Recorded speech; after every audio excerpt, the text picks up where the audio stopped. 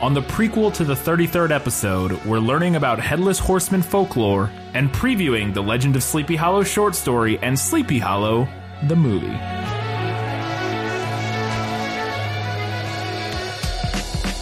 Well, welcome back to This Film Is Lit, a podcast where we talk about movies that are based on books and sometimes short stories. Taking again one small short break from our Harry Potter series. We only have 6 and 7 left. Yeah. Which will be 3 episodes total because 7 is a 2-part movie. Right. So we're going to split that into 2 episodes. Instead of God, we would have like a 6-hour podcast. It would be a forever long podcast episode, so we'll do that one as 2. But in the meantime, for Halloween, we're doing The Legend of Sleepy Hollow. So we're going to get into learning things with This Film Is Lit, but first we have a short little plug. So the other podcast that we want to talk about is Stories of Yore and Yours, or SYY podcast on social media.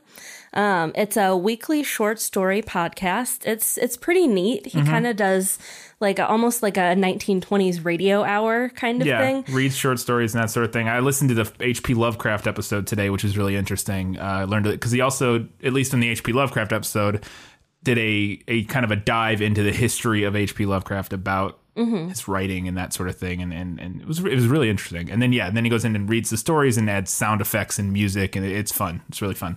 Yeah, and he's got a great voice. He's got a way better voice than either of us do for this. So that's host Sean Ennis, again, Stories of Yore and Yours podcast. So he is actually going to be doing an episode over The Legend of Sleepy Hollow, as we are. And his episode will be coming out on the 31st on Halloween. But if you listen to our episode, you like what you hear, and you want to know even more about the story and hear a really cool out loud rendition of it, you can look up SYY podcast and give that a listen. Yeah, it might even be good. You can hold ours for a week, listen to his first, and then or listen to ours, and then you go back and you'll get the whole story, the whole experience.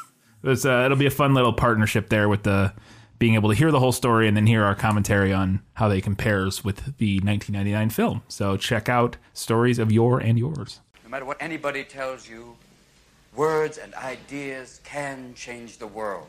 So, talk to me about Headless Horseman folklore. All right. So, the Headless Horseman is not as unique as maybe we thought it was when we were taking lit classes in school. In my very brief research I did today about the movie, found out that was the case. Yeah. Even just reading about the movie.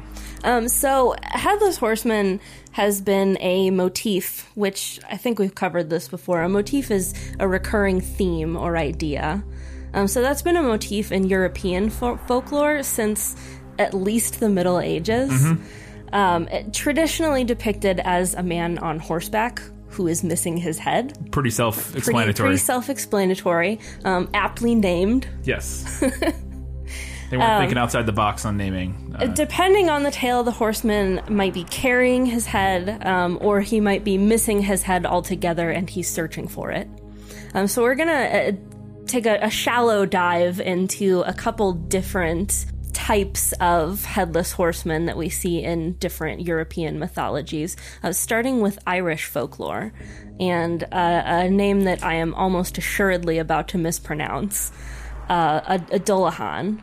Dullahan? Dullahan sounds more correct. Sounds more correct. Or it could be Dullahan. Dullahan. I would imagine. I have no idea. I tried to look it up, and I couldn't find anything that was satisfactory. But it means dark man. Okay. And what this is, and again, in Irish folklore, it's a headless, demonic fairy. They're really into fairies in Irish folklore. Super into the fae. Usually riding a horse and carrying his head under his inner lower thigh, or holding it aloft, which allows him to see at a great distance. He wields a whip made from a human corpse's spine, which is pretty metal. Very metal. And when he stops riding, a death occurs. He calls out a name, at which point the named person immediately drops dead. Also pretty metal. Yeah. Very much so. Yeah, so that's some terrifying Irish folklore for you. Then we move over to British folklore, which has a tale concerning a man named Ewan, who was decapitated in a clan battle at Glen Kinnear on the Isle of Mull, and that's an area that he is said to haunt to this day. Ooh, spooky. So the battle denied him any chance to become a chieftain, and it's said that both he and his horse are headless. So the horse got decapitated? Apparently. That was a mighty swing from whoever. Or did they do it separately? Was like one first and then the other? Because that would be really impressive to get both in one go. And also, it seems like overkill.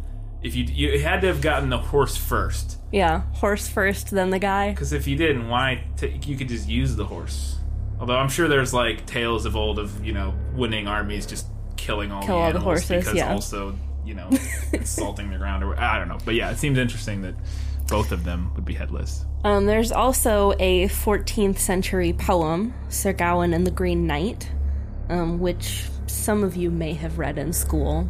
It didn't ring a bell to me. It's on the curriculum occasionally, more so in like college courses. Anyway, that story also features a headless horseman. The titular knight is headless after he is beheaded by Sir Gawain, and the Green Knight lifts his head up with one hand and rides from the hall, challenging Sir Gawain to meet him again 1 year later. So then we move over to German folklore, because the Germans are writing about something as grisly as this. Yes. There are two different stories from the Brothers Grimm that feature headless horsemen. One tale features a woman from Dresden who goes out early one Sunday morning to gather acorns in the forest. At a place called Lost Waters, she hears a hunting horn, and when she hears it again, she turns around and she sees a headless man in a long gray coat sitting on a gray horse. Ooh. Yeah. Spooky. Spooky.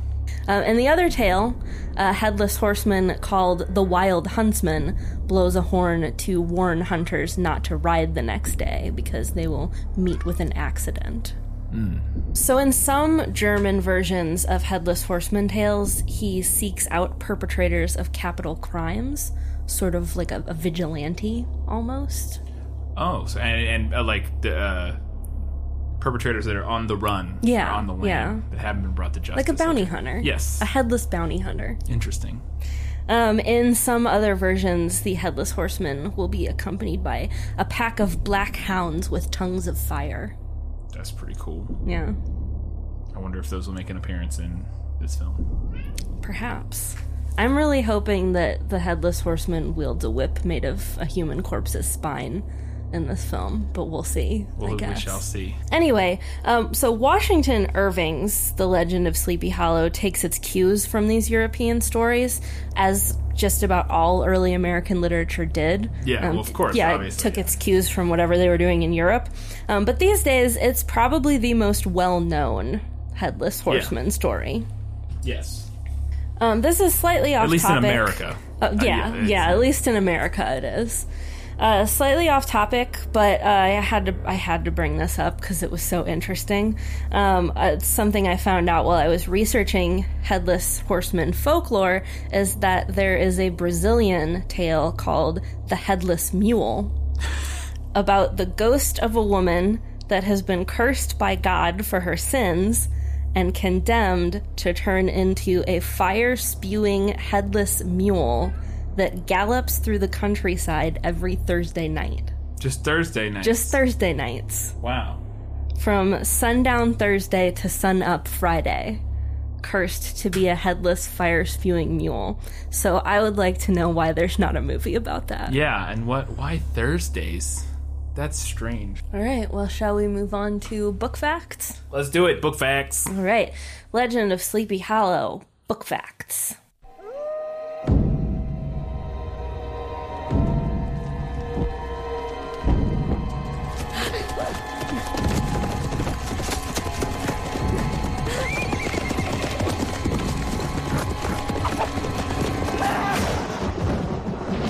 The Legend of Sleepy Hollow is a gothic story. by American author Washington Irving, who was one of the most prominent early American writers. It's a short story. Short stories are generally classified as self-contained stories under 20,000 words, although that is the high end of the spectrum.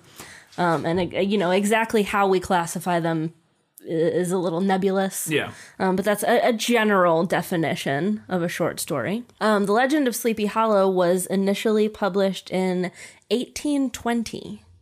So this might be the earliest. Oldest thing that we've done. Yeah, it's probably got to be up there. I'm trying to think of what else would it be. I don't think we've done anything, but prior to this, I don't think we've done anything older than like mid-century. Yeah. So, this one's pretty old. Initially published as part of a collection of 34 essays and short stories entitled The Sketchbook of Geoffrey Crayon, Gent. So it was published under a pseudonym initially. He published it as this Geoffrey Crayon character. Along with Rip Van Winkle, another of Irving's famous pieces. It's one of the earliest examples of American fiction with enduring popularity. Both are certainly his most anthologized and most studied works. I don't know anybody who didn't have to read one of these two in school. Yeah. At some point. I definitely do, and now it doesn't really necessarily fit in with the theme of our show, but I have forgotten it completely, but I definitely think I read this at some point. Yeah. Legend of Sleepy Hollow, but it's been long enough that I do not recall anything. Right, yeah. Almost guaranteed if you went through the American school system, you had to read either this one or Rip Van Winkle. Yeah. So despite taking its cues from various European folklores, as I mentioned earlier, the story is also pretty uniquely American. It has themes of progress versus tradition, supernatural intervention in the commonplace, and the plight of the individual outsider in a homogenous community. Plight. Yes, plight. I thought you said plate, and I was like... Yeah, plight. Plight of the individual. Now I'm worried I mispronounced it. Oh, well. You all know what I meant. No, it's fine. I think the first time you said plate, like Plate, and I was like, what? Yeah, you said it right the second time. Anyway, all pretty uniquely American, like, cultural anxieties, especially during the early 19th century. I have a couple things about Washington Irving because it turns out he was kind of an interesting guy. I don't remember him being interesting when I was in school, but... I don't remember anything about him, so yeah, maybe I didn't come across as So he was America's first international best-selling author. Oh. Yeah. And he was a big advocate of writing as well. He pushed for writing to be considered a legitimate profession, because it kind of wasn't up to this point. Not in America, at least. I guess, yeah. That's interesting. I guess maybe a lot of the other people who wrote at the time, you wrote as like a secondary thing. You wrote as a secondary thing. Like, because that is pretty common. Like a lot of the, especially, I don't know about nonfiction, but I don't know about fiction, but a lot of the nonfiction writers at the time, or not nonfiction, but like the people who were writing or who published stuff, it seemed like, they were like politicians. Right. Up to this they point, were like, they did a thing and then you wrote about that thing. A lot of the writing that was done in American literature it had a secondary purpose. It was political, like you said, or it was like documents for something. Yeah. Like, I don't know if you had to read any of Cotton Mather's courtroom documents. It rings a bell, but I'm not sure. It's about witch hunts. Yeah. You would recognize it if you saw it. They're hilarious. Anyway, so he pushed for writing to be considered kind of its own, like, legitimate profession. He also lobbied for greater copyright protections in America. And he also offered encouragement to other up-and-coming American writers, including Nathaniel Hawthorne, who wrote The Scarlet Letter. Herman Melville, who wrote Moby Dick. That's that one that's just about a fish, right? Yeah, it's just about a fish. And Edgar Allan Poe, who needs no introduction. Yeah. Another interesting tidbit, Washington Irving is also partly responsible for our modern idea of Santa Claus. Really? Yeah. In his satirical piece, A History of New York, he inserted a dream sequence that featured St. Nicholas soaring over the treetops in a flying wagon, which was later co-opted by people and dressed up as Santa Claus. Interesting. Yeah. I thought that was kind of cool. Yeah. All right, let's move on to Sleepy Hollow movie facts. I am Constable Ichabod Crane, sent from New York to investigate murder in Sleepy Hollow. How much have your superiors explained to you? Only that the three were slain in open ground, their heads severed from their bodies. Taken by the Headless Horseman, taken back to hell. So you may notice it is not called The Legend of Sleepy Hollow. It is Sleepy Hollow is the name of the film. It's a 1999 film directed by Tim Burton. There's a lot of different ones we could have chosen from. We decided to go with probably the most popular modern one. Well, yeah, there are some older ones. I'm glad you brought that up, though, because I did want to clarify why we're not talking about the animated Disney I didn't even know there version. was one. Yeah, it's in a gosh, I think it's probably from the 40s. Oh, okay. Ichabod and Mr. Toad. Oh, I did know was about that. That did come up at one point while I researched. So I just wanted to clarify that we're not talking about that one because it's basically a condensed version of the story told through song. Yeah. Oh, okay. So there wouldn't be a whole lot to discuss. Right. Yeah. So that's why we're not doing that one. Okay. So yeah, Sleepy Hollow is a 1999 film directed by Tim Burton. It was written / adapted by Andrew Kevin Walker, who's known for Seven and not much else. He wrote the movie Seven. Wrote a few other ones, but that was his most successful film by far. And then this one, I would guess, would probably be second most. I've never actually seen this movie, by the way. I have not either. I know. I've seen parts of it on TV when they play it during like 31 Nights of, whatever. But I've never watched the whole movie.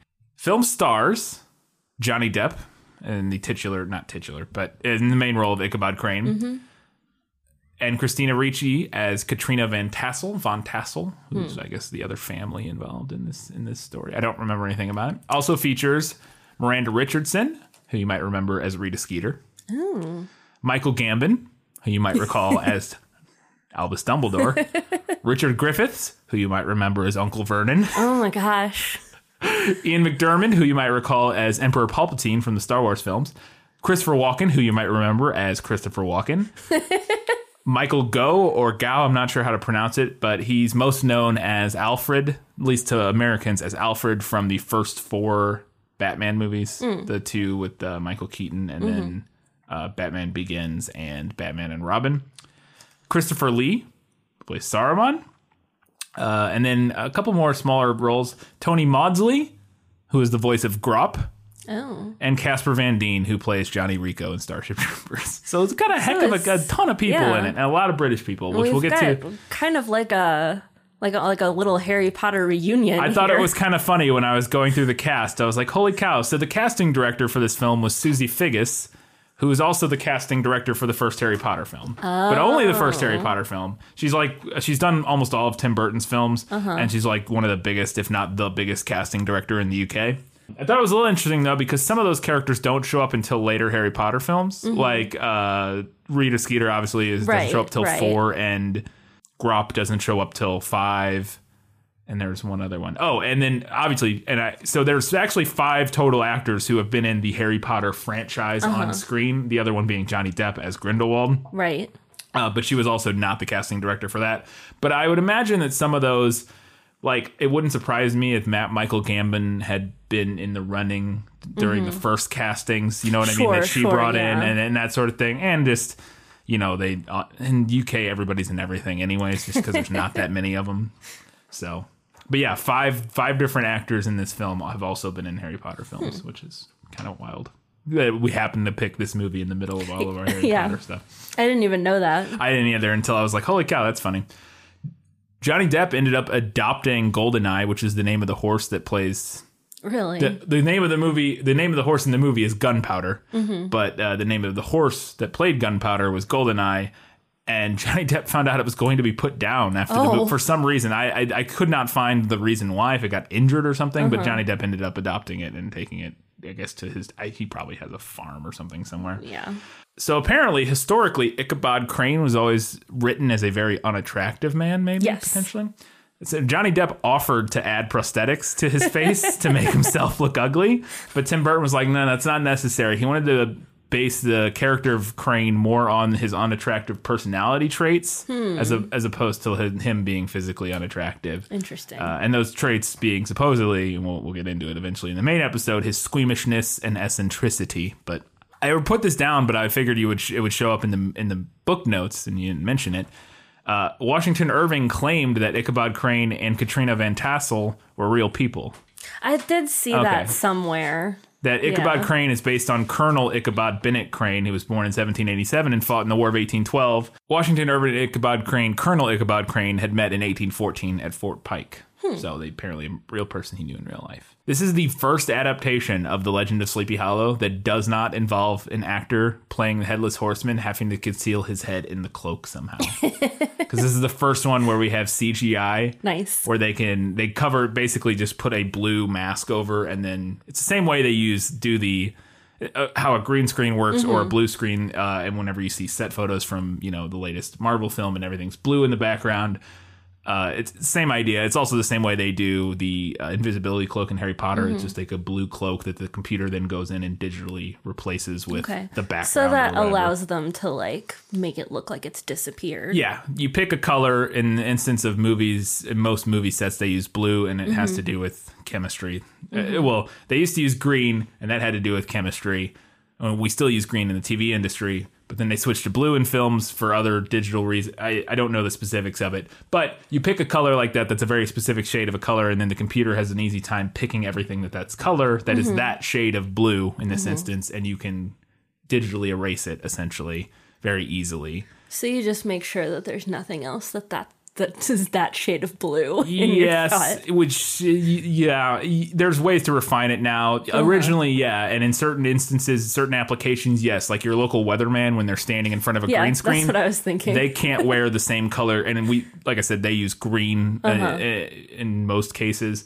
So they can't wear anything that's that color green because it's sort of a dirty process with how we do it in the TV industry. It's like a live process. So there's not in film. You can get away with it because there's ways to isolate and just mask out the parts you want to, basically. So you could get away with it more in movies. And if you have a longer post-processing time, but yeah, generally speaking, it makes it easier if you don't have anything that shade of color. Winona Ryder was offered the role of Katrina Von Tassel originally, but she turned it down, which is interesting because she's worked with Tim Burton and Johnny Depp. The only other time they did, I guess, was Edward Scissorhands, right? But yeah. There was no insight as to why she turned it down, but she did. So they then went on to Christina Ricci, who Johnny Depp was like, "This is weird for me because I've known her since she was 9. I don't know what they had been in together, but apparently, she had a role in Fear and Loathing, but I don't know how old she was at the time. She may have been a young kid then. Yeah. Maybe that was when they met.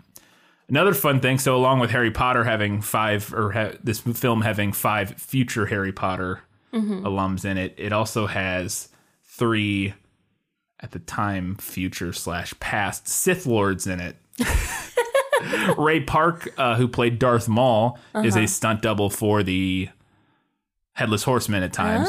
He's like a stunt guy, and that's why he played Darth Maul. I didn't know he was a stunt guy. Yeah, that's why he ended up playing Darth Maul, is he just did all the stunts, and Darth Maul has very few lines or anything, so he doesn't really need to do a lot of acting. He mainly needed to be able to flip around and do stuff, and so he also played, Ray Park also was I believe he did Toad, a lot of Toad stunts in the X-Men movies, and he's a stunt guy. So he played the Headless Horseman. But it also stars Christopher Lee, who plays Darth Tyrannus in the prequels, and Ian McDiarmid, who I mentioned earlier, is Emperor Palpatine / Darth Sidious. So, and then finally, because this is always interesting to me to see some other people who were considered for the role of Ichabod Crane. And they include, can you have any guesses? I have 3. For Ichabod Crane. Leading man, 1999. 3 guesses. Tom Cruise? Nope. Brad Pitt. Yes, that's one of them. Brad Pitt was one. I don't even know. Yeah. Okay, who else was it? The other 2 were Liam Neeson. Interesting. Which makes sense because that was right around the time of the prequels. And I'm trying to remember what else he had been in before that, but something surely. And this one's interesting and makes sense, but I could never see him doing it. Daniel Day-Lewis. I could potentially see that if this were like a pretty close adaptation of I the could see it if it story. wasn't Tim Burton. Yeah, I don't think he would want anything to do with a Tim Burton movie. I could see Daniel could be wrong, Day-Lewis but- because in the story, Ichabod Crane is kind of like prim and fussy. Yeah. So I could see him doing that. But I don't know much about this movie, but I feel like that's not so much the take on it. I don't know. They mentioned his squeamishness and eccentricity as being what he wanted to focus on. So maybe. I guess my thing is it's just... I guess I could see it, but Daniel Day-Lewis is, so notoriously like this character actor who just deep dives into every role he does. And just sort of like a Tim Burton, like, campy... Not campy, but slightly campy horror flick doesn't strike me as, like... Daniel Day-Lewis's thing. Yeah. But I could be wrong. But I think if it were a different director, I could see him doing that role. Yeah, I could see it, yeah. If we were doing Martin Scorsese's Legend of Sleepy Hollow, he might be down for that. But all right, and that was all I had for the movie facts, so let's wrap it up. All right, well, I'm looking forward to this. Me too. This is one of those movies I don't know how I didn't see it, because it's right in the wheelhouse of when I will watch movies like this. Yeah. Like, this is the year The Mummy came out, which is like my favorite movie of all time. It's kind of the same, like, type of... Not the same type of thing. It's very different, but I don't know. I feel like I would have been into this movie. I'm not sure why I never saw it. Really have no idea. Well, I mentioned this at the end of our last episode, but the tagline for this movie is "Heads Will Roll." Right. So I'm already kind of like, oh, God. Yeah. So I'm looking forward to it. Yeah, Tim Burton film, which those range from either really, really good to like really, really not very good. Kind of hit or miss. He goes both directions, and this is right around the time period I think when he kind of started veering towards the less good. Mm-hmm. But I don't remember how this was received. I think mediocre. I think it was like it's pretty good. Like, it's fine, but we'll see. We'll see. So that's it. Legend of the Sleepy Hollow for next week, and then after that, we're getting back into Harry Potter and the Half-Blood Prince, which would be our next Harry Potter book. Until then, you can find us on all the social media platforms: Facebook, Twitter, Instagram, Goodreads, and Reddit. We have a subreddit. You can also, if you would like, rate and review us on iTunes or Stitcher or Google Play or wherever else you find our delightful podcast. And until next week, keep reading books, keep watching movies, and keep being awesome.